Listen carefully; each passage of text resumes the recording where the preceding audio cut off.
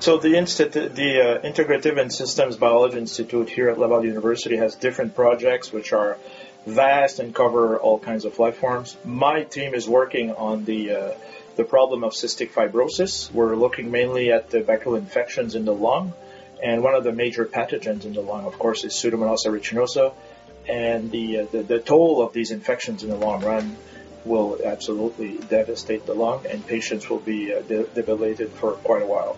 So in the long run, the human cost for this is that these people have to go for lung transplant. And for example, here in Quebec City, we have a clinic where they have at least 115 patients. They're all older patients from 18 to 45. They're all on the treadmill, probably going for the transplant. So one of the issues is to try to find ways to predict and protect against these long-term recurrent infections in the lung.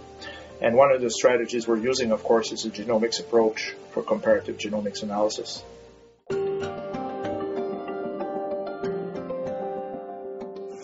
One of the tools we've been using is to take some of those isolates, those strains from the patients. We analyze the genome and we assemble these genomes using CLC Workbench.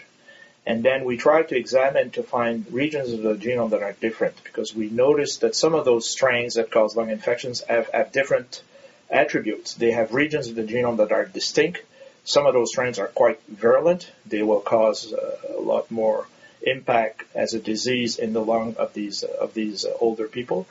And then we have to figure out what is the role of these regions. And one of the ways we've done this with the software from CLC is really to pinpoint these regions, do a comparative genomic analysis, and try to identify the genes or the product of those genes, which are proteins that have an impact on enhancing virulence, that is causing more pathogenicity and devastate all these tissues in the lungs.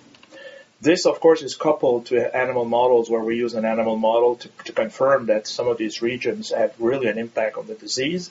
And we have some of those, this work has been going on for a while. We've got some publications in genome research which confirms that indeed some of those genes and regions are critical for causing the disease in terms of infection. So in the long run, these regions and genes can be used as products to identify potential targets and develop new treatment for CF to diminish the infection in the lung.